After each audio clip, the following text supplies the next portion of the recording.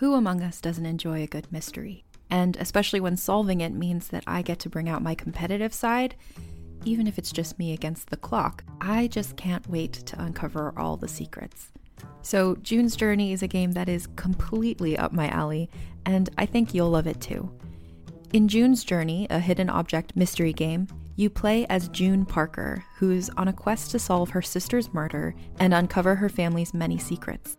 Each chapter brings you deeper into the story, and it's set in the Roaring '20s, so beyond uncovering clues, you get to experience the glitz and glamour of the time. June's Journey is definitely not a game I play mindlessly, which I love because I get genuinely invested, and a lot of it is a race against time, so there's a little fun added pressure of trying to find the clues as quickly as you can in each scene. There are also tons of ways to customize the island that you're on, learn more about the characters, and then new chapters are added weekly, so you really can't run out of things to explore. So if you think you're up to solve this case, download June's Journey for free today on iOS or Android, or play on PC through Facebook Games. June needs your help, detective.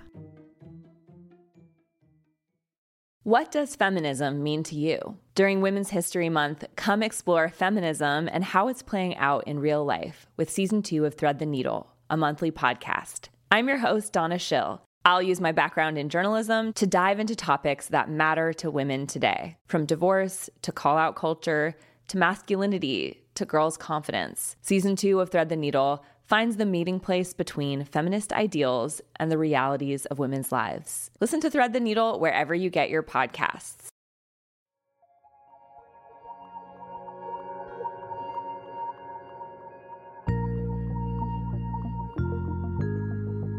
You're listening to the Anderson Dexter Investigations.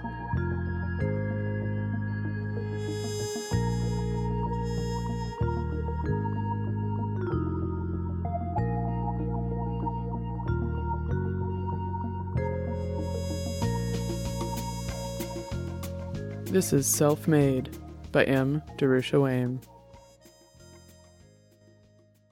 Chapter 13. When Dex awoke, the world seemed brighter and generally less horrible than it had for some time. It was amazing what not being critically hungover can do for a man. While he didn't exactly leap from the bed, there was no doubt that he would be out of the apartment and en route to his workstation at B&B in the usual amount of time. He might even be a little early, which would hopefully offset the lateness of the previous day. However, when he arrived at the CSR's room, his messenger immediately went off with an urgent notice to see his manager, Marian. Ah, fuck, Dex thought. This is going to be annoying and unpleasant. He wasn't sure if he would have to do some serious groveling or if he was just going to get shit-canned right off the bat. It wouldn't be the first time, and thanks to some connections within the Cubicle Men, he knew he could get another job without too much hassle. Still, he'd have to change apartments, and he'd just gotten used to the current one. He really wasn't excited about the inevitable months of banging into doors in the dark. Dex dropped his overcoat off at his workstation before heading down the hall to the management suite. Why they made him actually physically go to their offices, he'd never understand. It was bad enough that people had to physically be on the premises to do work that only ever occurred over the nets anyway. But that was part of the fun of having a low-end job. You got to perform menial tasks and, as a bonus, be used as a prop for massaging your boss's ego. He got to the antechamber of the manager's suite and pinged his boss. The automatic response popped up and told him to wait, as usual. There were no chairs, and Dex was left cooling his heels for a good 5 minutes. If he was going to catch hell for being 5 minutes late, you'd think they would be less inclined to waste even more of his time. But you'd think a lot of things that only occurred in a fantasy world. Finally, his messenger went off, and Dex was summoned into the office. It wasn't really a suite as such. Sure, the managers had offices with walls and doors, and they had their own private break room and a lav. But the offices themselves were tiny. They had room for a couple of chairs facing each other over a small table. And there was, inexplicably, a coat rack. The managers each had their own tiny rooms, so why would they need space for more than one coat? It was one of those mysteries of life in a firm that Dex expected he would never solve. Marian signaled for Dex to sit, and he followed the order. They sat in silence for a few minutes, and Dex studied his boss. He hadn't had much interaction with Marian, really. Most of their communication had been one way, top down, and in the form of the firm's internal feed. Dex didn't really know what to expect, so he figured the best tactic was to shut the hell up and wait for his supervisor to make the first move. Eventually, Marion did just that. "Anderson," his boss began, trying for an air of parental disappointment. "Some troubling blips have shown up on my radar lately from your area." "Oh?" Dex said noncommittally, trying to keep things in his boss's court. "First, there was the cancellation call the other day." Marion's voice was starting to take on that tone that Dex thought of as, have you tried turning it off and on, the one you use when you thoroughly believe that the person you're talking to is as bright as a food brick, but you're trying really hard to hide it. "I know you're aware of the policy. No cancellations unless the call is over 10 minutes long, and no cancellations without a call. That call was 3 minutes and 42 seconds long, and the recording shows you didn't even try to retain the customer." Marion paused, and Dex knew that he was expected to make some excuse here. He stayed mum and waited. Marion looked at him and shifted slightly while waiting for an answer. Then, finally, after the silence had gone on too long, continued. "Yes, well, that was definitely not acceptable. And then the very next morning, 6 minutes late for your shift." Marion shifted closer to the table between them, leaning in toward Dex. 6 minutes? You know that those are both serious infractions. I don't understand. Up until now, your work has always been in compliance with the standards. You've been one of my better employees. Do you have any explanation for this?" Dex looked his supervisor straight in the eyes and said, "No. No excuses, no explanations. I did cancel the customer's account before the required call time, and I was late yesterday. I accept responsibility." Marion looked even more confused than when Dex was giving the silent treatment. Obviously, most people who got called on the carpet tried to weasel their way out of the consequences. Dex couldn't be bothered. This was all a waste of his time, and he just wanted it over with. "Well," Marion said, trying to gain control back, "the regulations are fairly clear that a combination of errors like these should result in dismissal." "That's my understanding," Dex said, calmly. Dex thought it looked like Marion had stopped breathing. His boss's face had taken on a slightly purple tint, and Dex was wondering if he would have to call one of the in-house medical staff. Obviously, his boss was not used to firing people who don't argue. Marion eventually took a breath. "But, under the circumstances," Dex tried not to smirk, "and given your excellent history with the firm, I think we can deal with the call only and let the 6 minutes go. You'll be required to make up the time, of course." "Of course," Dex said, somehow managing to keep the building laugh out of his voice. "Now the call." Marion's face took on a stern look. "I can't let you off scot-free there. The rules are specific here, I'm sorry. My hands are tied. You'll be put on 3/4 time at 3/4 pay for 6 months. Marion waited for a gasp of shock or an attempt to negotiate, but all Dex could think was that this was ideal. He'd be keeping his apartment, and he just wouldn't have to go into B&B as often. He didn't care about the money, so the outcome couldn't have suited him better. He'd just have to figure out how to extend it beyond the 6 months. Time to bone up on the disciplinary regulations. "Fine," Dex said as he stood to leave. "Is that all?" Marion stood as well, scrambling to understand Dex's reaction. "Yes, Anderson, that's all. Now, today I'll need you to make up the 6 minutes for yesterday, and as of tomorrow you'll have a new schedule. Make sure you check your messages before leaving tonight." "Will do," Dex said, and deciding to throw his boss a bone, added, "Thanks," as he walked out of the office.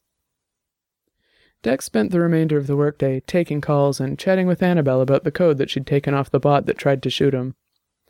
Dex put off contacting her, not knowing what her reaction would be after their terrible date, and frankly the thought of talking to her made his stomach knot a little.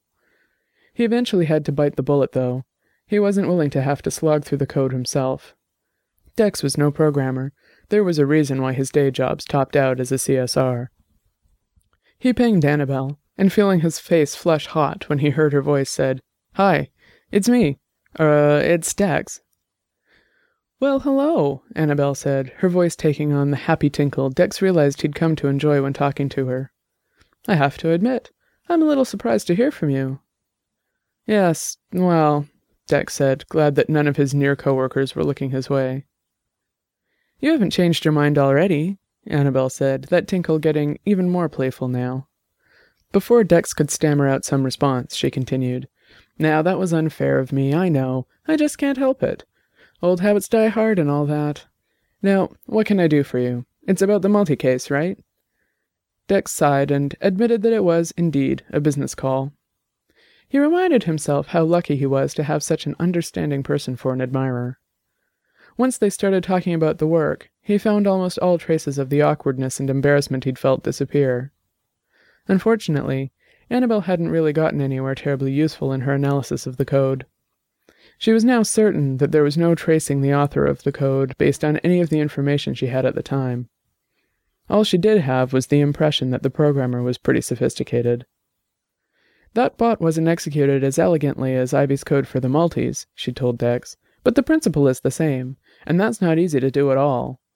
Hell, there's a reason that Ivy was getting all the avatar work. It's a niche skill, let me tell you. So, should I be looking for a competitor of hers then? Dex asked. If there is one, yeah, Annabelle answered, and you're definitely looking for someone with a similar skill set. But that's about all I've got for you. Sorry I couldn't help you out more. You've been great, Dex said, meaning it. I don't know where I'd be without you. I'd be happier hearing that if you actually were with me, Annabelle said, then quickly said, I'm sorry, I don't need a harassment charge laid against me. I'll knock it off. Dex laughed. Don't worry, kiddo, he said. I could use a little harassment every now and again. Reminds me of what I'm missing. Ah, geez, Dex, Annabelle said. Now you've made me all depressed again. Don't be, he said. I'm fine. You worry about finding yourself a better object of harassment than this pathetic old man, okay? All right, Annabelle said. You call me if you need me, yeah?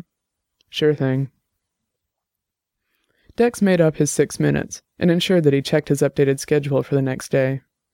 They had him starting an hour and a half later, which couldn't have been more ideal if he'd made the change himself. He updated his personal system then and there. Personal alarm, apartment temperature control, and window shades all got moved ahead by 90 minutes. Dex started to wonder if his day could possibly get any better. He headed out of the CSR's room and out of the B&B building. The rain had stopped in the night, and so far it had stayed away. He walked to the train stop and caught the first nearly empty car that came by. As he was en route back to his apartment, the sky began to darken, and his stomach began to growl. It might be a 2-brick night, he thought, mentally planning his evening. He wanted to talk to Stella Bish again, feel her out about some of the other people she knew in the underground marketplace. Maybe she had a line on another programmer in Ivy's league. Dex pinged her as he stepped off the train and headed to his building. He was just about to open the main door when he heard the sounds of shouting around the corner. He pulled up the Cubicle Men's street squad schedule and saw that he was the closest to the scene. Nothing wrong with a bit of off-duty action, he thought, and began walking toward the sound. He rounded the corner of his building and heard the shouts again. He picked up the pace and came upon a small streeter cowering behind a dumpster. A pair of larger men were throwing rotting garbage on the whimpering creature, and occasionally kicking the prone form. Dex fell back on old lessons learned in the goon squad, and made directly for the larger of the two assailants. He kicked the man squarely between the legs, then brought his clasped hands up on the man's nose as he doubled over. He sidestepped to avoid the man's inevitable fall into a crumpled heap, and threw his full weight into a roundhouse punch at the other man. This time the connection was less solid, but seeing his compadre retching in the gutter as blood and snot bubbled from his broken nose seemed to be enough to convince the other guy to take off, which he did. Dex walked over to the stinking, beaten person behind the dumpster, offering his hand. The figure looked up at him, and Dex saw that it was an older-looking woman. Most people never looked over 35, regardless of their chronological age, so her lined face stood out. She was sobbing and muttering softly to herself. Dex had to lean in close to hear what she said, and the smell of her was enough to wake the dead. They called me old meat, she said, between her tears. Old meat that belongs in the trash. It's okay, Dex said, helping her clean off the garbage from her filthy clothes. You'll be okay now. Do you have a gang? Anyone you stay with out here? He asked. Yes, she said, sniffling. But we got separated. I think I can find them again. She wiped her eyes with the backs of her grimy sleeves and allowed Dex to help her to her feet. "I'll have some people come walk with you," Dex said, having already pinged the local goon squad. "They'll be here soon, and they'll help you find your people." "Thank you," she said, a new set of tears forming in her one clear eye. "No problem, ma'am," he said, as a couple of the local squad arrived in the alley. Dex gave them a brief rundown of the situation, and the man lying in the alley began to moan. "They'll take care of you," he said, as the woman began walking out of the alley with her escort. Dex walked back to his apartment building, and as he spiraled his way up to his room, wondered if that's what his problem was. That he was just old meat. My name is Jenny Owen Youngs. And I'm Kristen Russo. And together we spent 6 years watching every episode of Buffy the Vampire Slayer one at a time, podcasting about each and every one. Our podcast is called Buffering the Vampire Slayer, and you can learn more about it at bufferingcast.com. Listen wherever you get your podcasts. Chapter 14. The shine had worn off the day somehow. Dex hadn't thought that putting the beat down on a couple of public assholes would destroy his good feeling, and it probably wasn't actually that which had done it. It was the assholes themselves, and what they'd done to that poor woman that made Dex feel like shit. He never would understand what it was about some people that made them think that a good way of dealing with people who were different from them was to assault them. Back in his apartment, Dex changed out of his now very dirty uniform and poured a drink. His messenger was bleeping away, and he saw that it was Stella Bish responding to his question from earlier in the day. Dex went back and forth in his mind, finally shutting off the notification and going offline. He grabbed the bottle from the counter and gave it a long, hard look. After a few moments, he shook his head, then drained his drink and refilled the glass. He took the glass and bottle to his chair and pulled up an old video. The drinking started before they had even finished packing Maxim's stuff in the crate. Dex started watching at the point when he'd opened the bottle. He saw his younger self pour a couple of large glasses, then top them off with splashes of real ginger beer. It was an expensive luxury he'd indulged in as a celebration. He saw his hand tremble slightly as it recapped the bottle. He handed a glass to Max, who took it with a wide smile. Dex could see 3 tiny wrinkles around each eye when he smiled. He wondered now if Max ever had them removed. He watched them work together, packing the crate with Maxim's stuff. "I guess I won't need much of this stuff," Max said, putting his few clothes into the crate. "They give you a uniform, and they're actually not that bad looking." Dex hadn't answered. Max sat on his bed, looking up at Dex, who was holding a jacket. "It will be fine, Andy," he said. "You'll see. The work is interesting enough, and they'll give you your own apartment. No more waiting for the lav, no more labeling your food bricks, no more scrounging for funds." "I guess," Dex had mumbled, turning away from Max. Now, in the viewer, he saw the wall of Maxim's room, the wall that had divided their small apartment. His own bed had been on the other side of the thin metal partition. Max had painted a mural on his side, an abstract of reds and yellows, all circles and triangles. "You should take this," Dex had said, pointing at the divider. "Put it in your new place." "Yeah," Max agreed. "It would look nice." Dex saw his own chest heave on the video as he had breathed in deep. He saw himself turn and put the jacket softly in the crate. He focused on Max, raised his glass, and said, "Let's put on some tunes." Max smiled and stood. They walked the few paces into the shared area, and Max poked at the interface for the speakers. Music came thundering out, and Dex closed his eyes, just as he had at the time. He let the song wash over him. With it came the feelings he'd had then, the feelings he'd never lost. They were going to be different. Together they had thought they could avoid the mundane life everyone else ended up with. They had made out okay on part-time or under-the-radar jobs. They found someone who would rent them a place for cash money. They had enough for food and cheap booze, and they had music. When they had first met on one of the boards where people talk tunes, they'd hit it off immediately. And when they discovered that they actually lived in the same city, it was like fireworks. For a year they lived together, making and playing music, staying up all night talking and listening, as if it were hundreds of years ago when art mattered. They could have lived that way forever. At least, Dex thought they could. But Max started to get restless. started talking about getting a real job with a firm with benefits. It didn't happen overnight, and by the time he actually moved out, he'd even convinced Dex that it was the right thing to do, that things didn't have to really change just because they'd have more money and separate apartments. But that night, the night he left, Dex knew it was the end.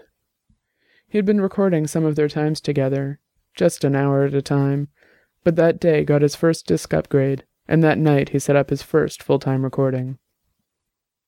He stopped the vid and drained his drink. He sat in silence for a few minutes, then got up, used the lav, poured another drink, and sat back in the chair. Dex sat at his workstation at B&B, fingers dancing in front of him as he negotiated the various labyrinths within the B&B system. His own system, though, was going through Stella Bish's message of the previous night. She hadn't been entirely forthcoming. There were no names or links to be found in the message. She had, however, agreed that there were a few people she could recommend for work that was comparable to Reuben's. She was having to scramble to get some of the contracts she'd lined up for Reuben fulfilled elsewhere, but there were a few comparable programmers in her stable, so it was just a matter of time. It wasn't gold, but her information was better than nothing. Dex decided to do some poking around on his own. He wanted to know just how plugged into the underground economy Bish was.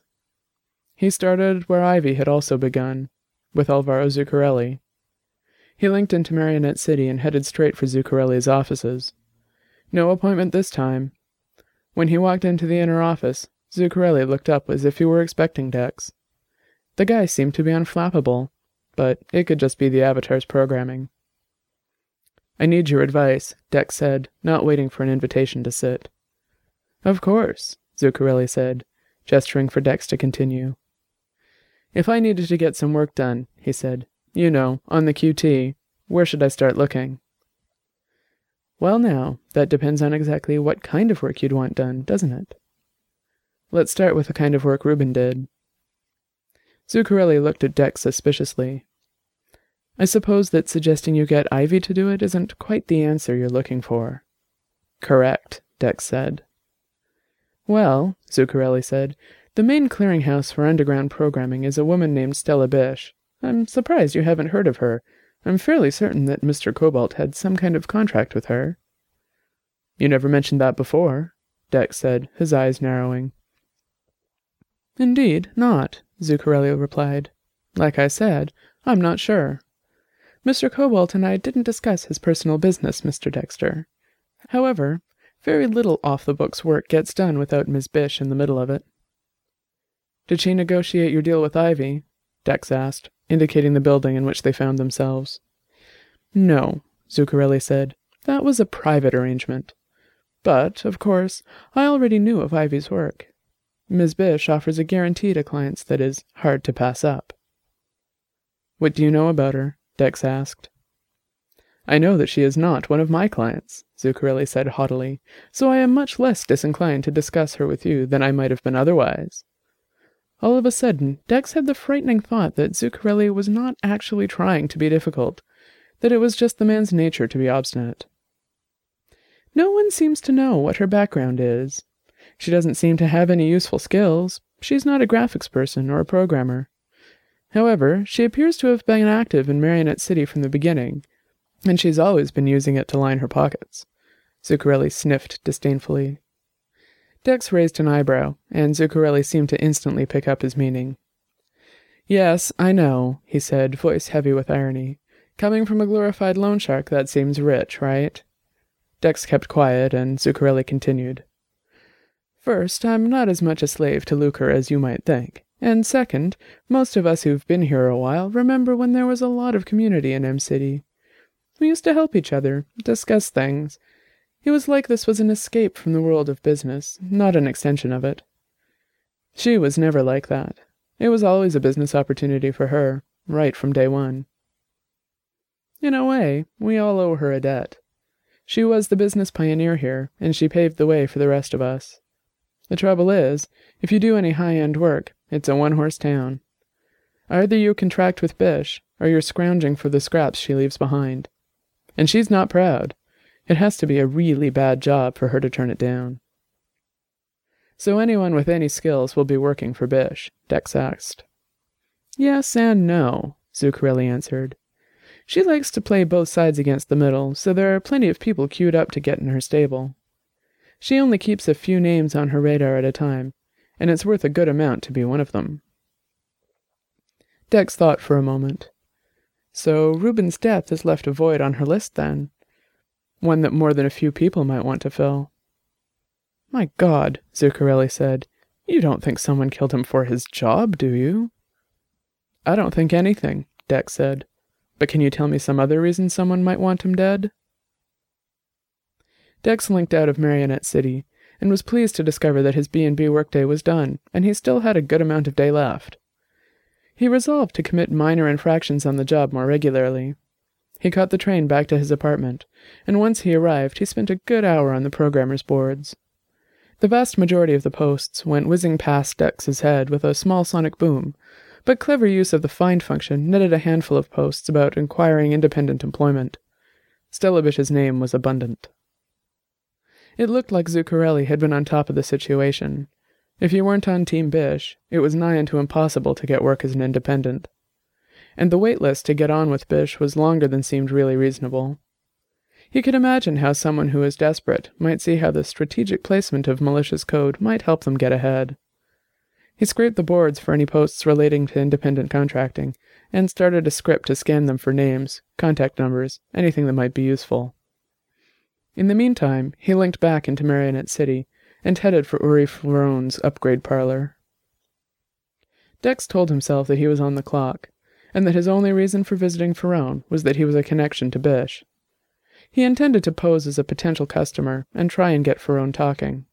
He wasn't really going to buy anything. Not today, anyway.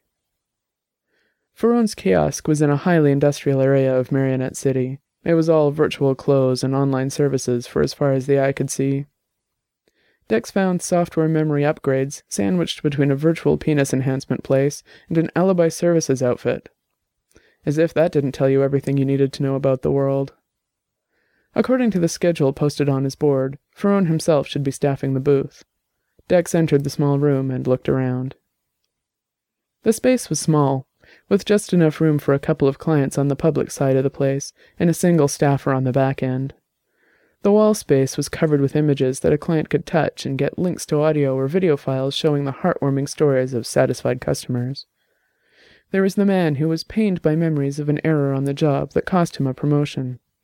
Ferrone's people excised the memory, and now the guy supposedly happy and successful at work, no longer paralyzed by the fear of making the same mistake. Or the woman who changed the 50-year-old memory of her sister's last days before a fatal accident to include the words goodbye. All very innocuous and nice, and the kind of thing you'd find on a greeting card. Dex wondered just how many upgraded memories were really this innocent. The avatar behind the counter looked up as Dex moved around the space, touching things and consuming the ads. Once Dex had exhausted the promotional material on display, the counterman smiled and opened a private chat channel between them. The name icon on the chat pane indicated that this was, indeed, Uri Ferrone. "Interested?" he asked. "Could be," Dex said, wandering over to the counter. "It looks impressive," he said, jerking his head toward the nearest promo link. "How does it work, exactly?" "Well," Ferrone said, "if I told you that, I'd be giving you the keys to the castle now, wouldn't I?" He smiled disarmingly, and Dex returned the grin without feeling. "But what you need to know is this. We start by altering any media records you have of the event, audio, video, text. Then you come in for personal treatment, which uses a combination of hypnosis, programming, and sleep therapy. We can provide references if you'd like to hear personal experiences of the after effects." "Sounds intriguing," Dex said, his system receiving the file of contact names that the other man offered. "What's the catch?" The man across the counter smiled his salesman's grin again. "Well, there are some particular issues with this type of service," he said. "First, there isn't really any way to reverse it. Not because we can't do it, but because you can't, in any true sense, ask us to." "Why not?" Dex asked. "When you sign up for the service," Ferrone said, "we require a very detailed request order for what you want. We need to be clear, down to the smallest detail, what we are to remove and what we are to add. This is for liability concerns, obviously, but it also is in the client's best interest. It forces you to be sure about what you want and what you expect. Clearly, if you have no memory of what you want us to restore, you can't give us clear instructions to restore it. Dex grunted. That sounds like an overly complex way of saying you just don't want to do it. Maybe, the man said, but you really don't know what you're consenting to. You say, I don't like this new memory, make it the way it used to be, but you no longer even know what it was. We used to allow reversals, but too many people ended up even more unhappy, and there are only so many times you can go back and forth with the same customer and the same memory. So, now our contract requires you to trust yourself, to believe that you really want to change your past. Okay, Dex said, I can buy that. What about time frames? Is this a 5-minute in-and-out job, or would I need to book holiday time to get it done? That depends. An erasure takes about a day. We can do a full replacement in a weekend, no problem. If you're just looking for some detail changes, it can range from a half hour to a half day. And there's some prep work as well, so you'd have to budget a few shorter meetings in advance of the final treatment. I see, Dex said. Well, that brings me to the big question. Cost. If I wanted, say, a removal, what would that run me? The proprietor quoted a price, and Dex whistled low. But of course, you can't put a price on your past, now can you? Ferone said. Memories are priceless, after all. Apparently not, Dex said aloud to his room. To Ferone he said, So you're the man in charge here, right? Ferone seemed a bit taken aback, but answered, Yes, it's my shop. I thought so, Dex said. Stella Bish gave me your name. And I'm kind of surprised, because I thought she just dealt with contractors. Dex indicated the kiosk with his avatar's gestures. You seem to be pretty independent here. Ah, Ferone said, sighing. You must be the detective. Guilty, Dex said. You've been listening to Self-Made, a novel by M. Darusha Waim. Find out more at darusha.ca/selfmade. That's darusha.ca/selfmade. The theme music is After Hours by Twilight Archive. Find out more at magnatune.com.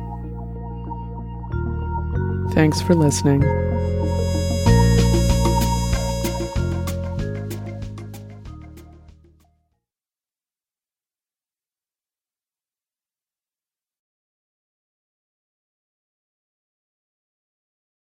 Hey, Jenny, have you ever heard of a vampire slayer? Do you mean the one girl in all the world with the strength and skill to fight the vampires, demons, and forces of darkness? I do. Oh, yeah, I've heard of her. Cool. My name is Jenny Owen Youngs. And I'm Kristen Russo. And together we spent 6 years watching every episode of Buffy the Vampire Slayer one at a time, podcasting about each and every one. Never seen Buffy before? We will protect you. Our podcast is spoiler-free, so first-time viewers can listen along safely. Ever thought to yourself, I wish someone was brave enough to write an original song for every single episode of Buffy? Your search is at an end, my friend, because we did exactly that. So if you've never watched Buffy, or if you're about to watch the series for the 14th time, come over and join us. Our podcast is called Buffering the Vampire Slayer, and you can learn more about it at bufferingcast.com. Listen wherever you get your podcasts.